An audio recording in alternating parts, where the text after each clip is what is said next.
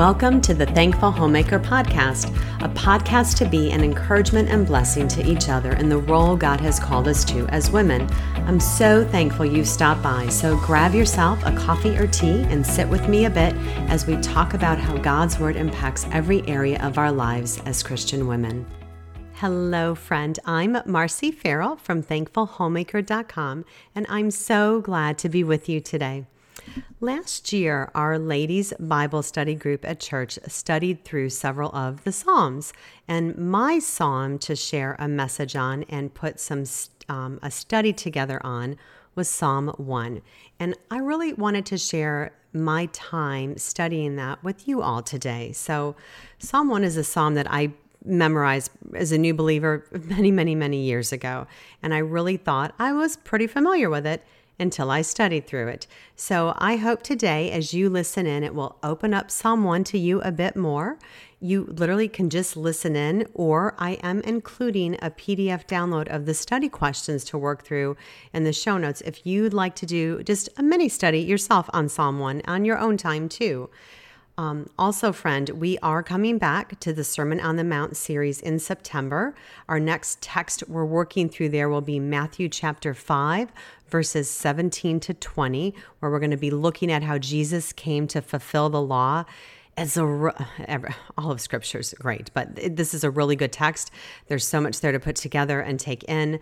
That particular episode, it's taking me a bit to work through. I think I'm starting to hone in on it, but I've loved my study time in the text. So I'm pretty excited to get back into that series with you. And then I also have like a little mysterious kind of something behind the scenes going on that I hope to share with you all towards the end of August here at the blog and podcast, really a Thankful Homemaker, which, gosh, as I'm sharing this, we're almost at the end of August or early September. And if you'd like to be up on it and make sure that you are one of my email subscribers. Friends, I send out a monthly newsletter. I don't email a whole lot, maybe when a new episode goes out or something. So I'm not popping in your email box, every day by any means. And email subscribers get access to the free library of printables at my website. So there's things to help you in your homemaking, in your time with the Lord. There's just various printables there that would be a help to you. I'll put that link in the show notes too, along with the study notes I mentioned. And I'd love you to be part of the community here with us. So, okay, let's dig in. Charles Spurgeon said, "The delightful study of the Psalms has yielded me boundless profit and ever-growing pleasure." End quote there. So my friends, my hope in our time together here today is that it's going to yield us boundless profit and ever-growing pleasure. So since this is Psalm 1, I'm going to give just a really quick intro into the Psalms book itself. This is going to be a 10,000-foot overview, and I'm sure there's much I'm going to miss, but it's going to give you at least a basic intro. And for this overview, I am extremely indebted to a commentary from Crossway by James Johnston on the Psalms, Volume 1. And again, all my resources will be in the show notes. So the book of Psalms is probably one of the most read and loved books of the Bible. For me personally, I often turn to it to sit with favorites that help me praise the Lord. Think of Psalm 100. Pray to Him in challenging circumstances. I think of Psalm 46. And those moments when I just want to sit and worship Him, like Psalm 8. The Psalms are a treasure that we have as they reflect the prayer and the praise of ancient Israel. Many of the Psalms were written for Israel's temple worship. 55 of them are dedicated to the director of music, and some are connected with the temple musicians we see, like the sons of Korah. Jesus most likely shared Psalm 118 with his disciples before they left the upper room for the Mount of Olives in Matthew 26:30. And when Peter and John were arrested, the early church prayed with the words of Psalm 2, and you can see the reference there in Acts 4:25. Charles Spurgeon called his well-known commentary on the Psalms, which you can find online everywhere, guys. It's a great resource. It's called The Treasury. He called it The Treasury of David, because the Psalms are, as it states in Psalm 19:10, more to be desired than gold, than much fine gold. So they are a treasure, and they open the door to the treasure chamber of our hearts when our hearts are open to the Spirit. Time in the Psalms will change us. They teach us to pray and to worship. They're truth. They're poems. They are a book. We're going to break each of these down a bit more. First, their truth. The Psalms are scripture that God inspired by his Holy Spirit to teach and instruct us. They are rich with doctrine. The psalm we are working through here today together, Psalm 1, it emphasizes that in the first two verses. Psalm 1, 1 and 2 reads, "Blessed is the man who walks not in the counsel of the wicked, nor stands in the way of sinners, nor sits in the seat of scoffers. But his delight is in the law of the Lord, and on his law he meditates day and night." The word law is the Hebrew word there for Torah in verse 2, and it means instruction that comes from God. So the Psalms are divine revelation, and we are to think and meditate and reflect on what they say. So much of the Old Testament is covered in the Psalms: creation, Abraham's call, the Exodus, the law of Moses, the monarchy of Israel, Israel's disobedience, the exile, the return, and the hope of a greater kingdom with a perfect king. The Psalms is the only book of the Old Testament written over 1,000 years of Israel's history. It's the most quoted Old Testament book in the New Testament. And the book of Psalms is truth from God that is meant to teach and instruct us and engage our minds with doctrine. Okay, and then second, the Psalms are poems. They engage our intellect and our emotions. And Psalm 1 gives us a picture of this in verse 2. It states, "But his delight is in the law of the Lord, and on his law he meditates day and night." The man God blesses is one who delights, addressing his heart, the emotions there, in his law, and meditates, addressing the head there, the intellect. Notice the heart is mentioned there first. This man has already come to love God's word, so he desires to think intentionally on it. We treasure and love the word before we ponder what it means. Poetry engages our heart, so our whole being will engage with God's word. The Psalms were meant to be sung, and James Johnston, from his commentary on the Psalms, Volume 1, said, "The name psalm comes from the Greek word psalmos, a translation of the Hebrew word mizmor. Both words mean a song accompanied by musical instruments, particularly a harp." End quote there. The psalmists were poets, and they paint pictures that help us picture and feel what we're reading. Some examples of pictures we see in the Psalms are Psalm 17:8 states, "Hide me in the shadow of your wings," instead of just saying, "Protect me." Psalm 85 states, "You have fed them with the bread of tears," instead of just stating, "The people are sad." See what a difference there. One more quote from Mr. Johnston's commentary. He said, "The Psalms wake up our emotions to respond to God and to live like we should. No other book so powerfully shapes our minds and our hearts. Through the Psalms, we can adapt our thinking and feeling to be in line with the heart and mind of God." End quote there. Okay, and last here, the Psalms are a book, and specifically a book made up of 5 smaller books. It is uncertain why the Psalms is divided into 5 books. Some sources, including the Jewish Midrash tradition, suggest the 5-fold division is based on the 5 books of the Torah, Genesis there to Deuteronomy. But I'm going to break down the list first in Numbers, and then we'll just touch each of these books within the Psalms a bit more. So Book 1 covers Psalms 1 through 41. Book 2 covers Psalms 42 to 72. Book 3 covers Psalms 73 to 89, and Book 4 covers Psalms 90 to 106, and then Book 5 covers Psalms 107 to 150. So these Psalms have been carefully put together in order for a purpose, because remember, this is a book. I like the picture I came across as a way to think of the book of Psalms. We are familiar with Handel's Messiah, or even a musical like Oklahoma. There are beautiful songs in each, and each song can stand on its own. But when you put them together, you have a story. And such is with the Psalms. Each can stand alone, but together they tell a story from beginning to end.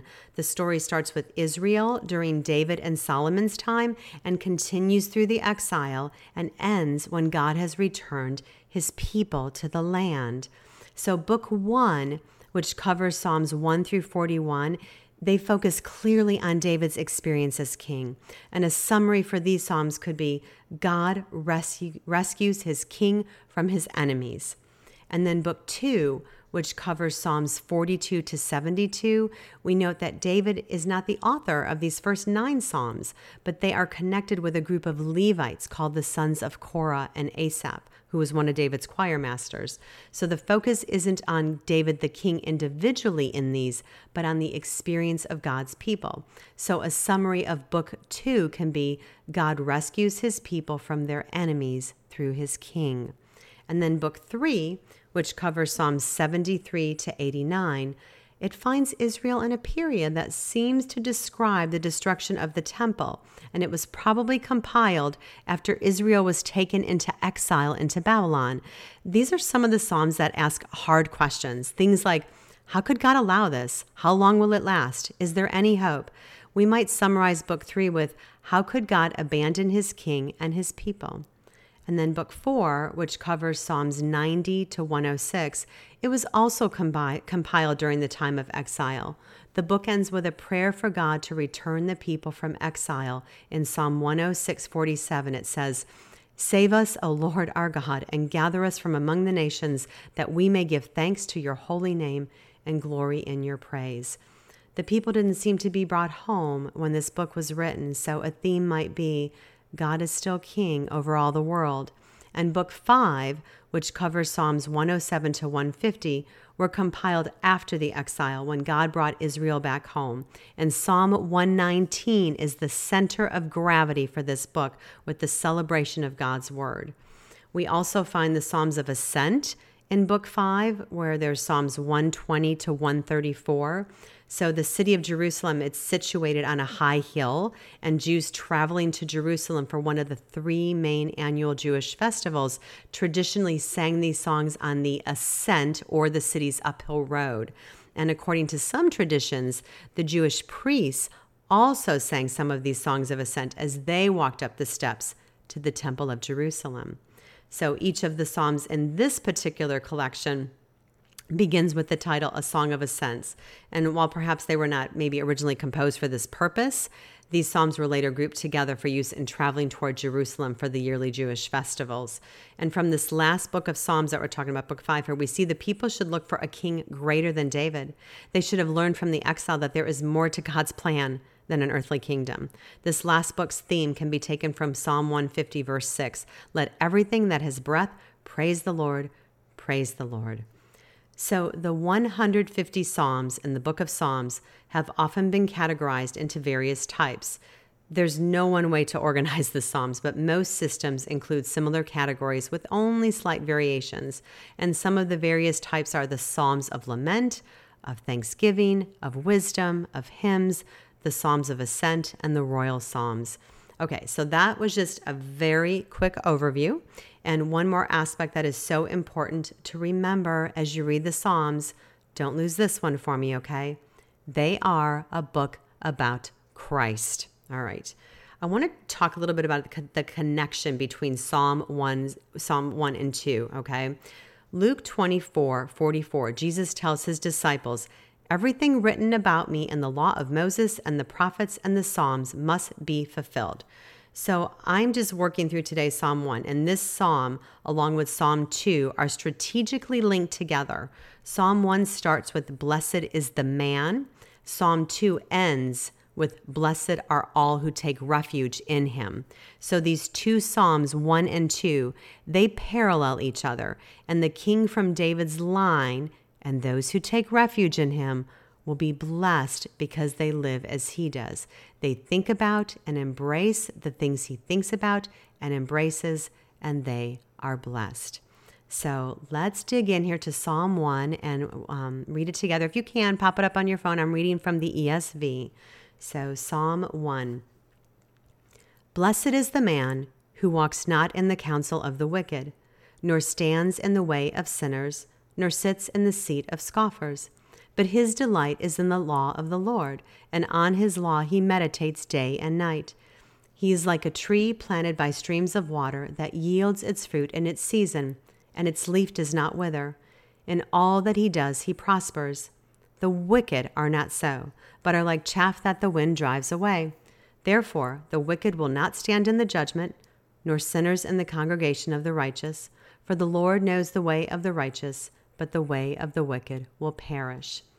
So we all desire to be happy. I'm just going to say that. We do, right? I mean, nobody wants to be sad or miserable or unhappy. We love lasting happiness. And Psalm 1 starts off describing the man who is truly happy or blessed. Some translations begin this verse with, "How happy is the man," which describes a deep sense of joy that comes from God's grace in our lives, not the superficial happiness of the world based on circumstances. And did you notice as you read through the psalm that the first word is blessed and the last word is perish? Two complete opposites here. In this psalm, the way of the righteous and the way of the ungodly are contrasted. Blessed is used over 20 times in just the Psalms and various scriptures throughout the New Testament. Remember how many times we came across it. I'm saying this, and I remember our Pastor Ross, when he was working through the Beatitudes, and even now me going through the Sermon on the Mount in our church, how many times we came across that in Matthew chapter 5. So you're hearing that too from me in the Sermon on the Mount. So obviously the word blessed is a big word here. So when I finished my yearly Bible reading plan last year in the book of Revelation, I was working through this message that I'm sharing here with you today, and it stood out to me in Revelation how often the word blessed was used. So that would be a great word study to work through, just throwing that out there. Okay. Although we don't have a straightforward definition, the scriptures clearly show us what defines the blessed man. And as you I'm kind of hoping that if you go through the study that I've attached here and look up some of those verses, you're going to see a little more about what God's word says about the person who enjoys blessedness. So if nothing else, at least do that part of the PDF download study that I've attached, because I think you'll be blessed to do that. Okay, so the authorship of this psalm varies depending on the source. Some say it's not known, but most give credit to David.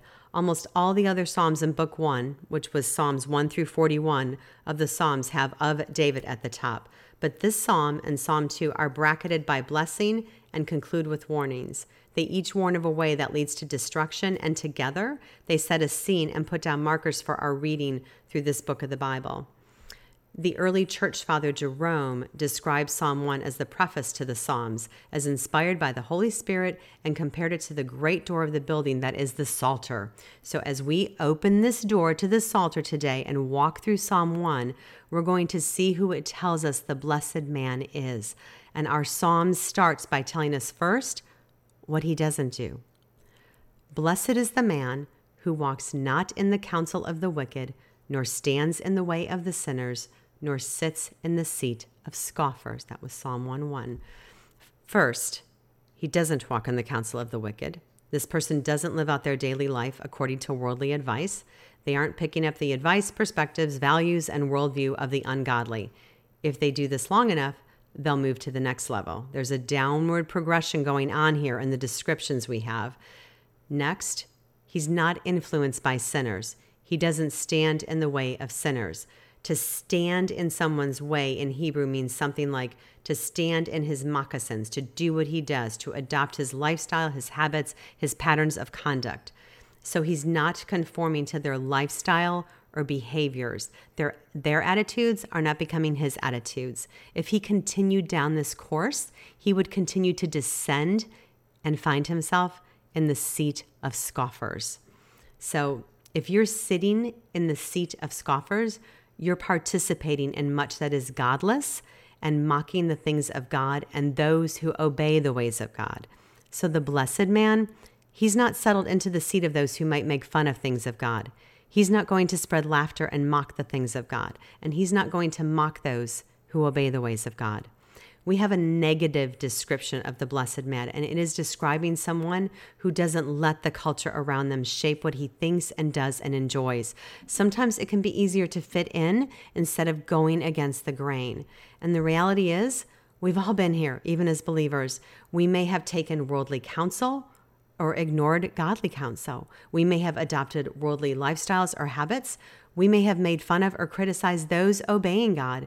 Maybe not outwardly, but maybe inwardly in our thoughts. As it states in 1 John 1:8, if we say we have no sin, we deceive ourselves and the truth is not in us. But we see that blessing comes to those who don't march to the beat of the world's drum. The grammar here in verse 1 gives us an interesting problem to face because it requires complete obedience. It's stating that the blessed man never sinned. So Willem van Gimmeren, he's a noted Old Testament scholar, he stated on this verse, he says the perfect mood of the verbs in each case emphasizes that the godly are never involved with anything tainted with evil.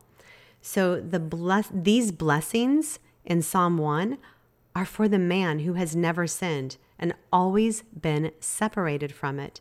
Augustine said of the man of Psalm 1, this is to be understood of our Lord Jesus Christ. I want to share an interesting story here about a man named Joseph Flax. He was visiting Palestine in the early 20th century, and he had an opportunity to speak with a gathering of Jews and Arabs. He chose to talk about this psalm. He read it in Hebrew, and in the discussion asked the question, who is the blessed man of whom this psalmist speaks? This man never walked in the counsel of the wicked, or stood in the way of sinners, or sat in the seat of mockers. He was an absolutely sinless man. Nobody spoke. So Flax said, was he our great father Abraham? One old man said, no, it cannot be Abraham. He denied his wife and told a lie about her. He said, well, how about the lawgiver Moses?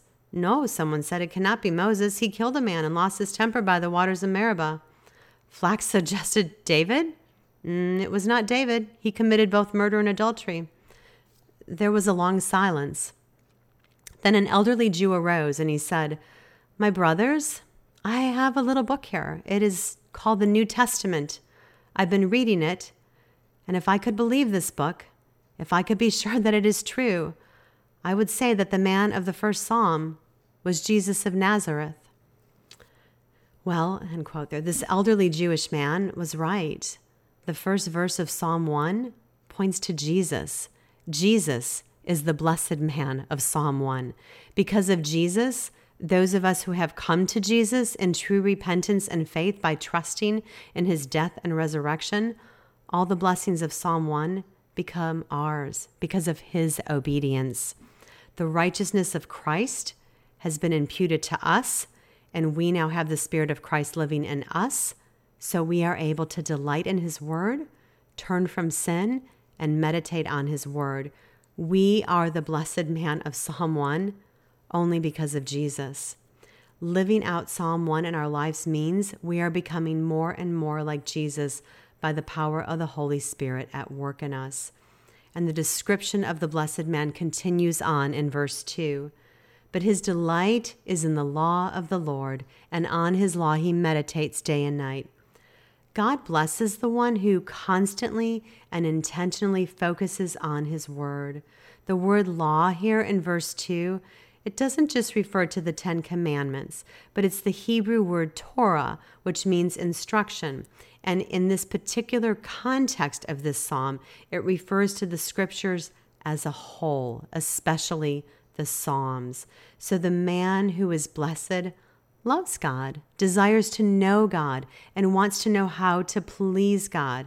And to do this, he needs to be reading and meditating or thinking deeply on God's word. The term meditate here means to mutter or murmur, kind of like talking to yourself under your breath. What are some ways we can meditate on God's word?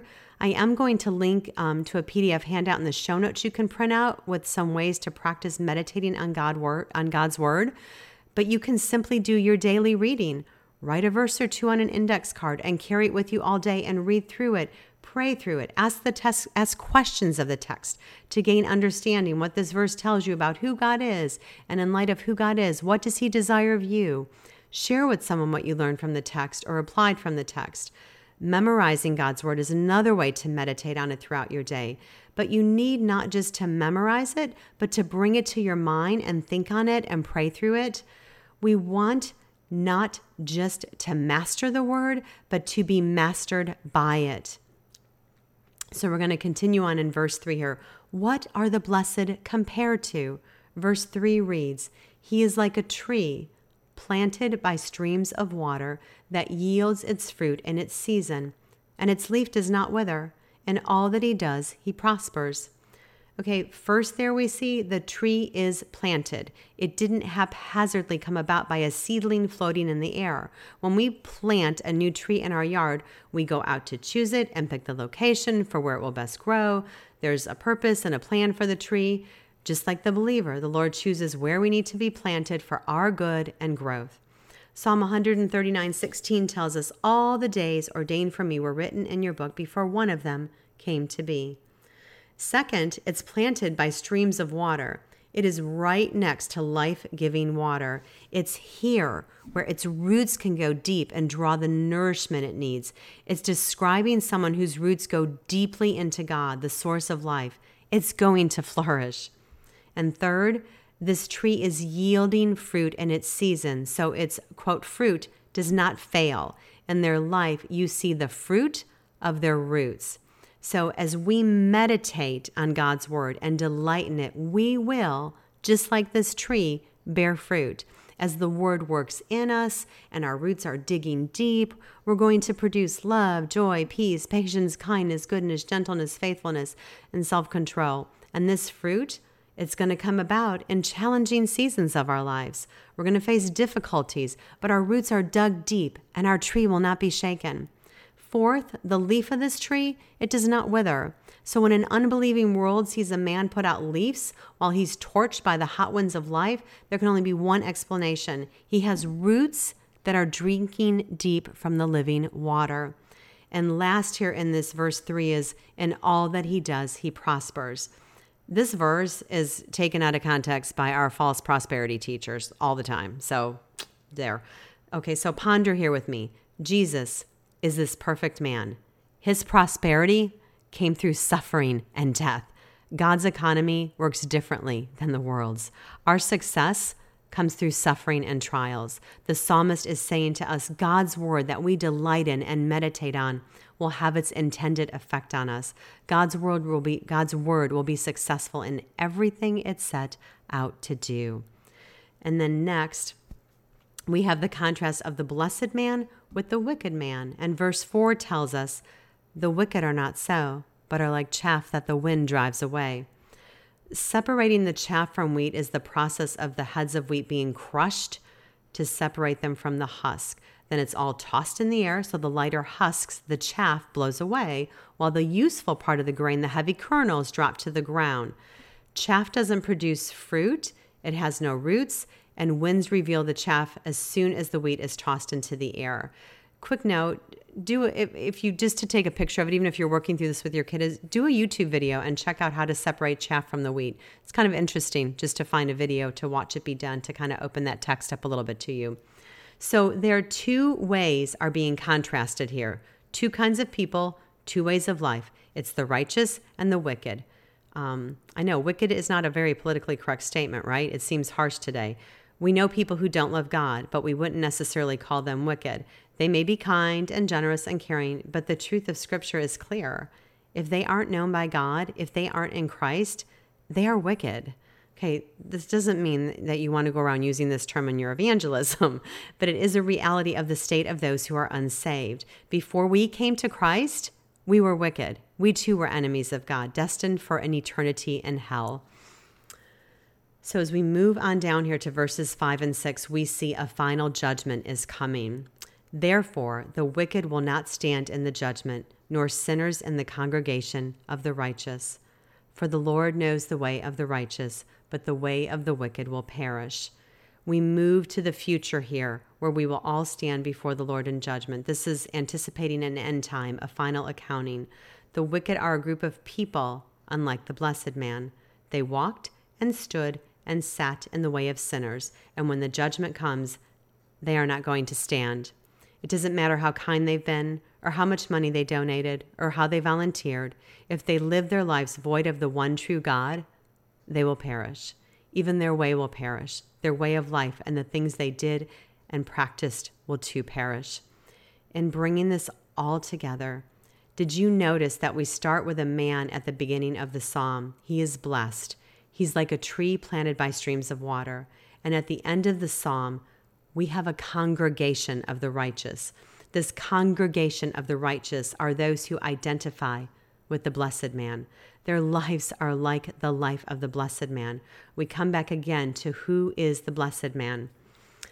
There wasn't a leader or a king in Israel's history who turned out to be the man of Psalm 1. All have fallen short. All have sinned. The religious leaders of Jesus' day seem to think of themselves as the righteous instead of the wicked. They would have read Psalm 1 and identified themselves as the blessed man and the congregation of the righteous. Their security was in following the law outwardly, and Jesus warned them in Matthew 23:28, "You also outwardly appear righteous to others, but within you are full of hypocrisy and lawlessness." Jesus is the only true righteous man, and he comes to those who think they are the blessed man or those who think they are the congregation of the righteous. He opens their eyes to see that they are desperately wicked and without hope apart from him. They need to confess of their wickedness and turn to him to be their righteousness. Jesus is the only righteous one who perfectly delighted in the law of the Lord and meditated on it day and night. Jesus is like the tree planted by streams of water. His life was abundantly fruitful, and all that he did, he prospered. His life, death, and resurrection accomplished the salvation of sinners, all those who can't live up to the demands of Psalm 1, but put their faith and trust in Jesus alone for salvation. So now what? Can we live as this psalm describes? We can't apart from Christ. Jesus obeyed perfectly in our place so we can delight in the way of the Lord. Jesus endured the judgment we deserved so we can now stand in the judgment because of his righteousness, not our own. It is only by his grace that we can be the person of Psalm 1. It is only by being united to Jesus, the only one who is able to live this way perfectly. Trying harder isn't the way to live like this man. Being united to Jesus is where it begins. And as we begin to read and study and apply God's word to our lives, God will change us. When the storms come blowing through, we're going to be like the tree. It doesn't mean that we're going to be unaffected by the storms, but God's word will have its intended effect on our lives. We'll have stability in the storms. It will prosper us and make us strong, and we will bear fruit no matter what storms come. Psalm 1 is the path to true happiness, to true blessedness, and if we are in Christ, Psalm 1 will be the pattern of our lives. Jesus is enough always, my friends. Thank you so much for your time today. Again, any links or the PDF downloads will all be in the show notes at the blog at thankfulhomemaker.com. And don't forget to sign up for free access to the library of the free printables here. And friends, if you're enjoying your time here with me, I would so love if you could take 2 minutes and leave one of those lovely 5-star rating reviews over at iTunes or wherever you listen into the podcast. It helps others find it. And I am so grateful for all of you that have taken the time to do that already. So thank you so much. I am so grateful for you, my friend. Thank you for your time today. And I pray you have a very blessed week.